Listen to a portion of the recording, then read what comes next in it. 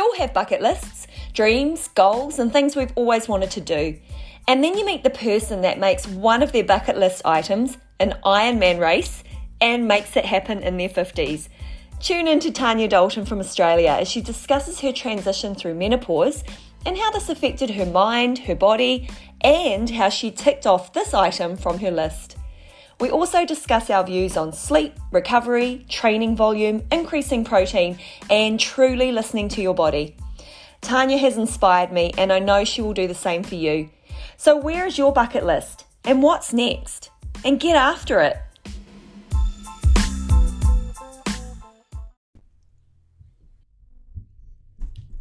Well, the excitement is mutual, Tanya. Welcome to the Sexy Aging Podcast. I'm so happy that you could join me today.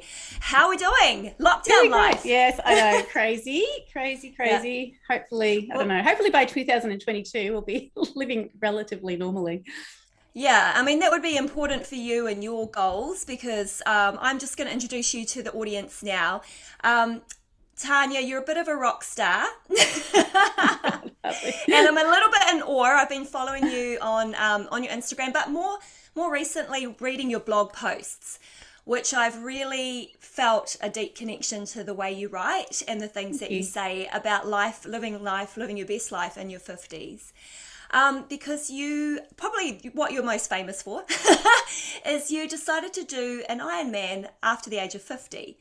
And being a former triathlete, I never dipped my toes into that distance. And because for me, it was like, from my mind perspective, such a massive amount of work to be done. So I'm just going, woo, woo, woo, Tanya, you're amazing. You're also a healthy aging coach, personal trainer, and probably more recently a post-menopause fitness and health authority or specialist. And I know that you're also going to be guest presenting in the Feisty Menopause Convention that's coming up in 2 weeks, right? Yeah, I know. I can't believe that. It's terrifying, but amazing. Yeah. Well, I mean, but that's the cool thing about this whole point or this part of life that we've entered into. There are moments where we could feel 100% terrified, but we just freaking gonna do it anyway. Do you know what? I totally agree. Like, if you looked at me before menopause, there is no way I'd even be speaking to you. Like, I was terrified. And I think, and I don't know about other people, and I talk about this all the time, but I feel like once my kind of nurturing hormones, my reproductive hormones kind of flatlined, it's given me this like much more courage and I'm just able to do things that I never ever thought I'd be able to do before. And it's I think for me it's been a wonderful thing, a wonderful part of menopause is that kind of putting myself first and taking risks and being more courageous. It's been really great.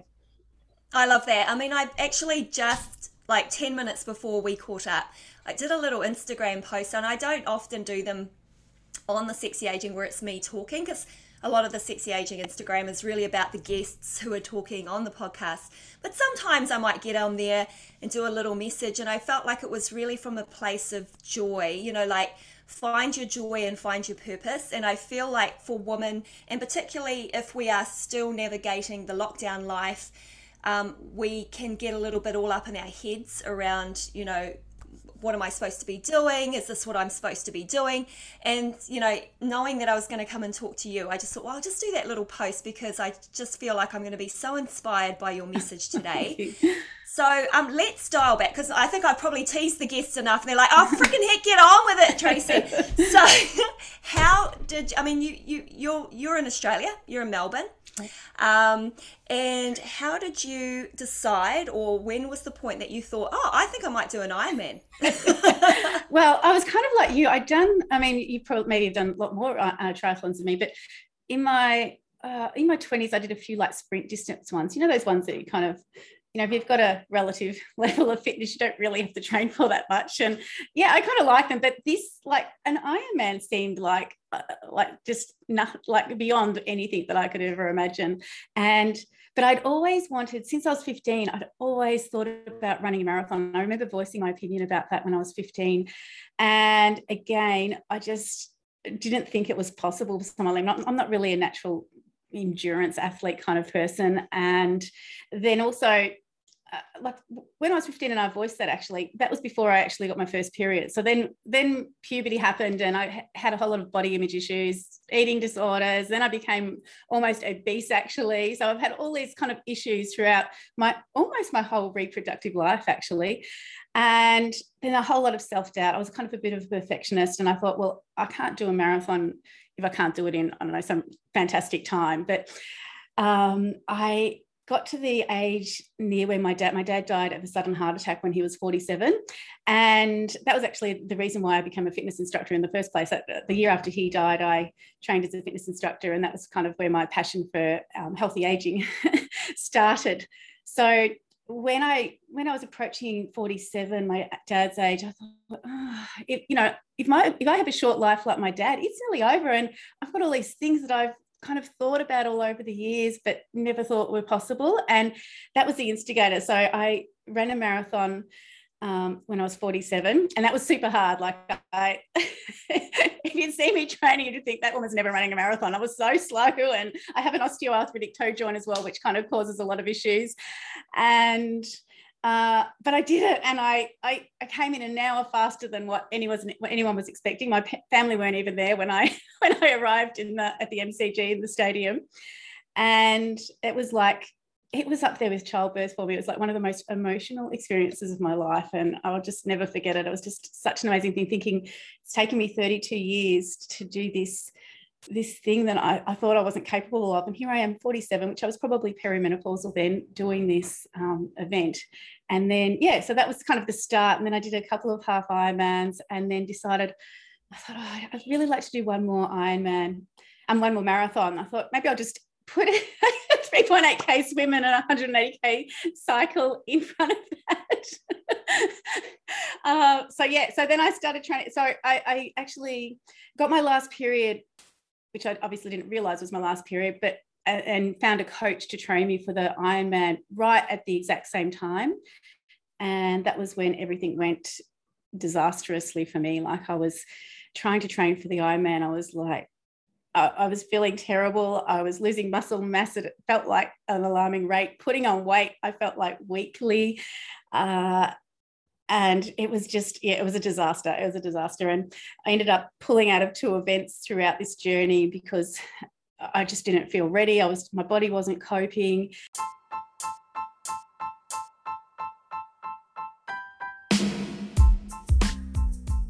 If you have listened to a few episodes of Sexy Aging and you're enjoying the conversations, then consider rating, leaving a review, subscribing so you don't miss out on new episodes, and sharing with your friends so they can get all the info to stay sexy too. Let's get back to this episode now.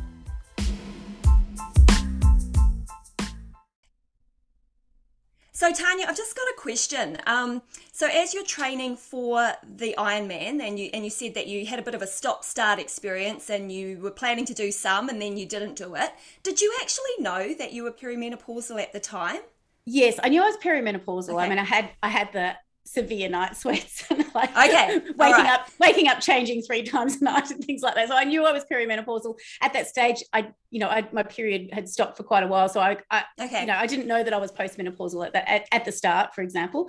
So I knew I was perimenopausal. And the thing was, for me, and I know this is different for everyone because we're all unique, but I didn't really notice the physical changes when I was perimenopausal. So I actually looked better than I ever have before in my life. When I was training for that marathon, I had a fairly muscular build. So when I trained for the marathon, I kind of just stripped off body fat, and I had all these muscles, and I'm thinking, I'm like killing it. I'm not really getting menopause and stuff. I mean, I know I had the night sweats and some of the other symptoms, but I thought, what are they talking about belly fat and putting on weight? I remember this lady contacting me on Instagram, and she goes, I used to look like you. And she's this larger lady with quite a big stomach. I'm thinking, no, I'm not going to be that person. But yeah, that was kind of like the very naive of me, because once my period stopped and my hormones flatlined, it was like, hello, all of that starting to happen to you. And I know it's different for everyone, because I know some people in perimenopause have the belly fat and that loss of muscle mass and that kind of thing, and putting on weight. But for me, for some reason, it didn't. Maybe it was just because of the training I was doing. Yeah. So that's kind of interesting that everyone's different, and it just shows it, doesn't it? Yeah, no, absolutely. And I can relate to that too. I mean, I think I had a very similar experience where I knew I was perimenopausal, but I was training and I just made a few tweaks to my diet because I felt like my body was quite inflamed. Yeah. And when I look back on it, and you'll understand this as well with high intensity training or long distance duration training, you're not really giving your body the time to rest and recover properly. Yeah. And so it's always in a state of inflammation. So I just thought, oh, the inflammation is due to my diet. So I tweaked a few things in my diet. Next minute, I've got a freaking six pack. And I've got friends going, oh my gosh, is this what 50 looks like? And I'm like, oh, I don't know. You know, like I'm just making the changes as I go along because I feel like it's a health thing and it's a longevity thing. I didn't really relate it to how my body was reacting to the hormone shift. Yeah. You know, and everyone is different. But who knows, in a year's time, I could be the belly fat chick, you know? Well, I mean, and that's another thing actually, because of my training, because I'm doing this long distance endurance training for an Ironman, it's not really ideal for our postmenopausal body because it's just throwing cortisol, lots of stress onto my body. And I know it's not ideal, but that was kind of the interesting part as well, because eventually you don't want to go, well, do I give up my dream because it's not really ideal for a menopausal woman or not? And I thought, no, I really want to do this. So I found, there's ways around things, do you know what I mean? So it might not be the ideal thing for your body to be doing these long distance events, but adapting your training a little bit can mean that you can still do it. Whether I do another one or not is another thing, but I've done this one and I'm so happy that I stuck with it, even though I had a lot of issues throughout the 2 years of training. Yeah. Well, I mean, it's really inspirational, and I think what it does do is it highlights that we hit a certain point in our life that we do reflect on, hey, I've got maybe another 40 years ahead of me. Yes. I've lost someone really close to me at this point in time, and I actually have all this time. So what was that bucket list, and what were those things that I really wanted to do, and how are they going to influence the way I live the rest of my life, right? Yeah, exactly. And I also think back to I always talk about this as well. I can remember my nan. She was quite a vocal person, and she used to talk about the change all of the time. And it was probably like from my age, and literally like it was this downward spiral to the end of her life. She lived till she was 91. So she was talking about the change for 40 years. And I'm thinking, I don't want to be doing that. I want to like have this change as a positive thing, not a negative thing for another 40 years. I mean, that's a long time to be, to be weighed down by menopause being a negative. And I really think it can be a positive if you change your mindset, maybe make some tweaks and things to your lifestyle. And no, I hear you, and I agree with what you're saying. I feel like once we are educated to know what is actually happening during the change, once we know what's happening and we know how we can deal with it, and everybody will deal with it in a different way, but there are choices and there is information now. So that's amazing. Do you know what? I totally agree about that. Like, I think part of the problem in the past is there was no one talked about menopause. This is like it's a new kind of thing. It's so good that we're in this space and it's happening to us and people are starting to talk about it, but no one talked about it, and people didn't want to accept, and I looking back, probably myself as well, that they were going through menopause, because it kind of means you're getting old. Whereas if we can reframe that and go, menopause is just another part of our reproductive life, and turn it into a positive, it just changes everything, and it makes people talk about it, and we all become more aware, and we go, okay, well, that's why that's happening, what can I do about it, and things like that. So yes, 100%. That's why it's called sexy aging. Great name, by the way. I love it.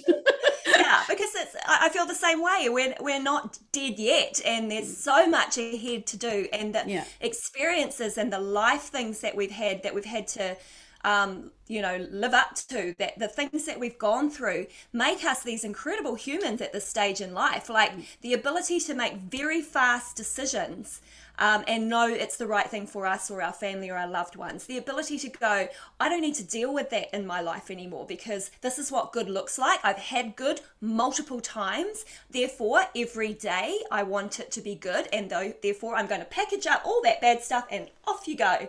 And I think that's probably one of the things that we share, is that this opportunity to step into this new stage of our life and just completely embrace it and all the new things that come with it. So I actually want to get back to your Ironman, and I have a couple of questions. Sure. So training for an Ironman in post-menopause, what are your top tips? And I think this is probably going to answer a lot of questions. I know I have a lot of fitness friends that follow me on Sexy Aging, and they'll be going, how the heck did she do that?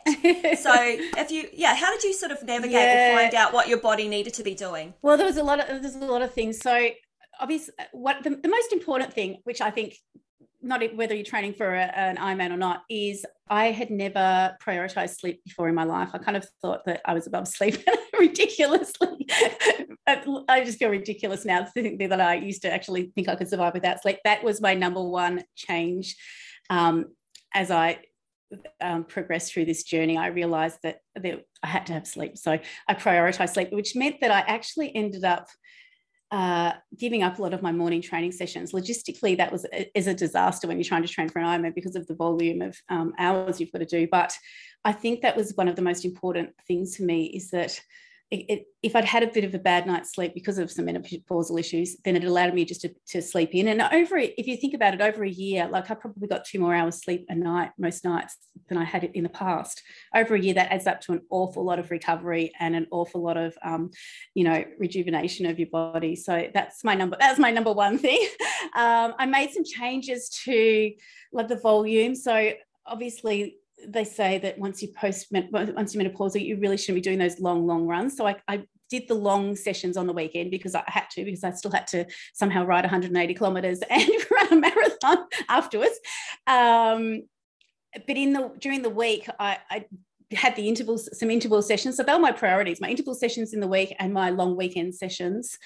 And I had some of the more kind of, those other longish sessions during the week, but I ended up having them as optional. So if I was really exhausted, if my body wasn't feeling right, I just scrapped them, because the most important thing was getting the interval sessions to build my strength and getting the long sessions on the weekend to get the distance. So I didn't actually end up missing that many of them in the end. My coach was quite good, so he was quite good at programming, but having that as an option was really good for me, because it just gave me that out and it made me really listen to my body about what it needed. So if I just felt a bit off, I just scrapped the in-between kind of sessions, if that makes sense. Yeah, that makes 100% sense. So yeah. and it's not a mistake that the number one episode on this podcast was about sleep. It's so important. And that's where we started. We started from the I listened to that. Yes, yeah. That's great. Yeah, it was really good. With Dr. Wendy, and that you integrated that as, okay, so the very first thing I need to do is figure out how to rest, because otherwise you're not going to make it, right? Yeah. Oh, with rest, there's another thing as well. Like, so when I used to have a rest day, I would maybe still be doing 20,000 steps, doing whatever, and working in the garden all day.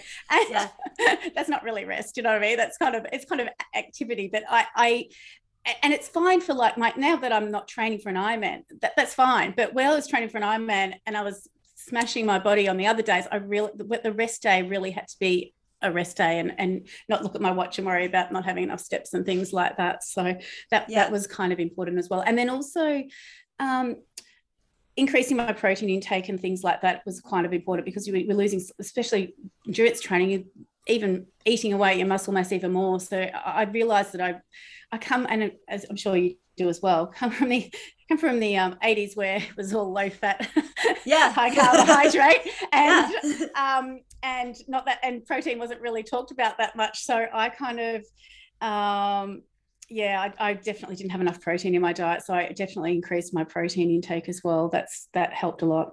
Yeah. Hey, I'm just doing some study as well, which is really cool when it comes to this stage of life, as you go, hey, I want to keep learning and growing. And there's a lot more papers and science out there about menopause and training, which is awesome. There's lots of really good resources, apps, and people that we can talk to, books, everything. It's all out there now, but I think what we're trying to do is help people find it, right? Yeah. So I am looking at protein intake, and a lot of what I do is quite intuitive. Like I do a lot of intuitive kind of eating or thinking what's probably going to be good for my body. Yeah. And then the science comes through and I'm like, oh, I'm doing that. That's what you're doing. Yeah, and that's right. Yeah. Once you can listen to your body. I mean, I kind of messed my body up over the years with all the eating disorder and all that kind of stuff. So I feel like now I'm a bit the same. I feel like I've through this process of menopause, it's really made me step back and go, okay, what does my body need? Like what's it feeling? And you kind of, you know, if I'm craving meat, I think, well, you need to have some more protein kind of thing. Yeah, it's so good. Yeah, it is good. Yeah. And you enjoy it as well. But I sort of figured out, like, I like you, I need the protein, and I do lean towards carbohydrate. I kind of naturally like to eat carbohydrate. I feel like it gives me energy, plus I like the way it tastes. And it carbohydrates feels like are important, don't get me wrong. Oh yeah. No, I mean, it's always in my meals throughout the day, but it's kind of like, how do I divide up my protein? So I figured if I need 60 grams of protein, say I'm 60 kilos, around about that, and I need 60 grams, I'm now doing 25 grams in the morning, 20 grams at lunch, and then 15 grams at night. So I've kind of, that's for me, swapped it around, because I used to eat probably less protein in the morning, and I swapped it around based on the thermogenic effect of what protein does when it's breaking down and helping my body sleep. Because if it's thermogenic, then I'm going to get hot, right? Yeah, that makes sense. Just kind of putting that together. And I'm not saying to the audience this is the way you should do it, but it's just something that's working for me. Yeah, it makes sense. And then not eating after 7 and then eating breakfast at 9. I've been doing that for like 10 years. And then people are going, oh, that's intermittent fasting. I'm like, no, that's the way I eat. Yeah. So it is really interesting to sort of see that a lot of these intuitive practices are also kind of recommendations. So yeah, that's fun. I'm learning lots of things. I want to ask you now, get back to your Ironman one more time. Yeah. Crossing the line. Can you share with us, how did it feel for you to go through the race and finish? You know, like, how did it feel?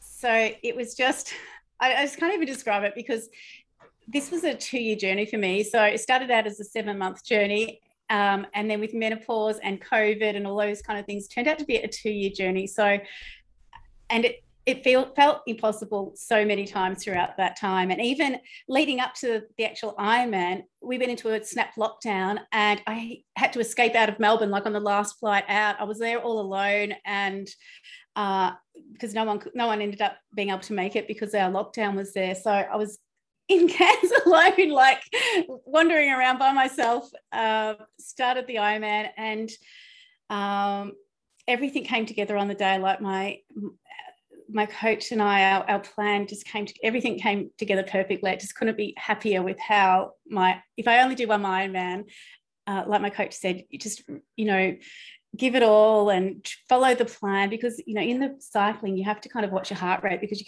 can't go too hard in the cycling, or there's like people lying on the road when they're actually get to the run. So everything came together, and in the run, it's just amazing. Like the last 2K, I was sprinting. I mean, I probably wasn't sprinting. I was probably shuffling, but it felt like I was sprinting. Everything had come together, and I'm sprinting down that red carpet thing, and it was just the best feeling in my whole life. I can't believe that a 52-year-old menopausal woman with not really that much, endurance, athletic ability could do this. And across the line. And then I just started sobbing hysterically. Like I had no one there to watch me. I'm just there by myself sobbing hysterically. But it was just one of the happiest days in my life. Again, with like the marathon, just kind of up there with childbirth. That's kind of like the way I like to explain it for people who've had children. It's just this euphoria and emotion, and just incredible. Well, watching you share that story, I can just see you taking yourself back. So if anyone listens to the podcast, I recommend maybe going to the YouTube to check out the story, because I think it's just so inspirational. And I think probably for us women in our 50s, once again, it's like you can do these things, you can do whatever you put your mind to, And I totally agree. Do you know what? We're just so much more capable of so much more than what we can ever imagine. And it's really our mind stopping us. Not, we can do it. You just got to change your mindset a little bit. Yeah. And you're so humble, Tanya.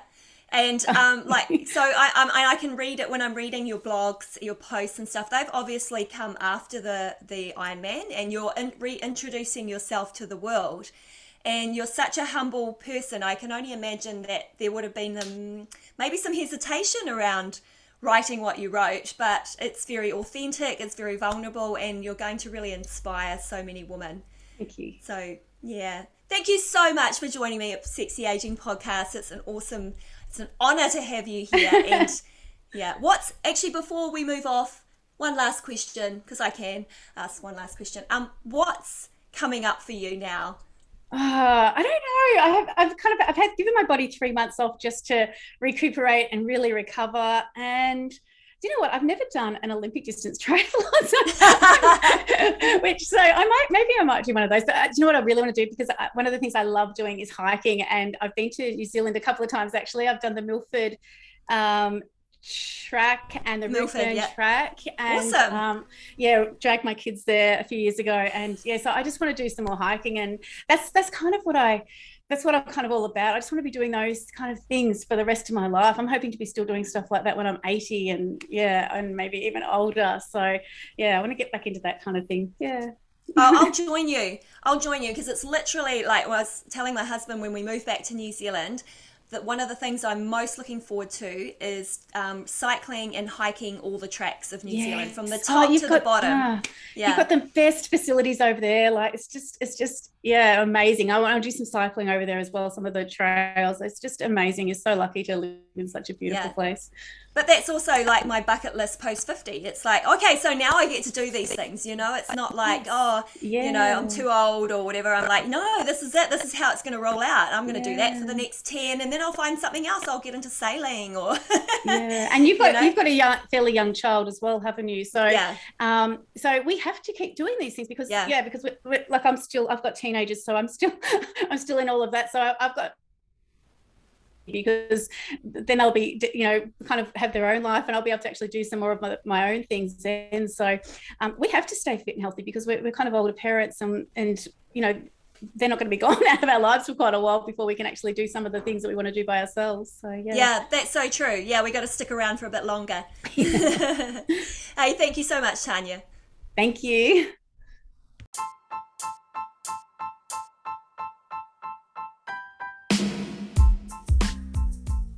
I hope you enjoyed this episode of Sexy Aging. Every episode leaves me feeling more educated and inspired. If there is a topic that you would like to hear about, or a person you believe would make a great guest for Sexy Aging, then drop me an email, Tracy, Tracy, @sexyaging.com, or direct message to the Sexy Aging Instagram or Facebook accounts.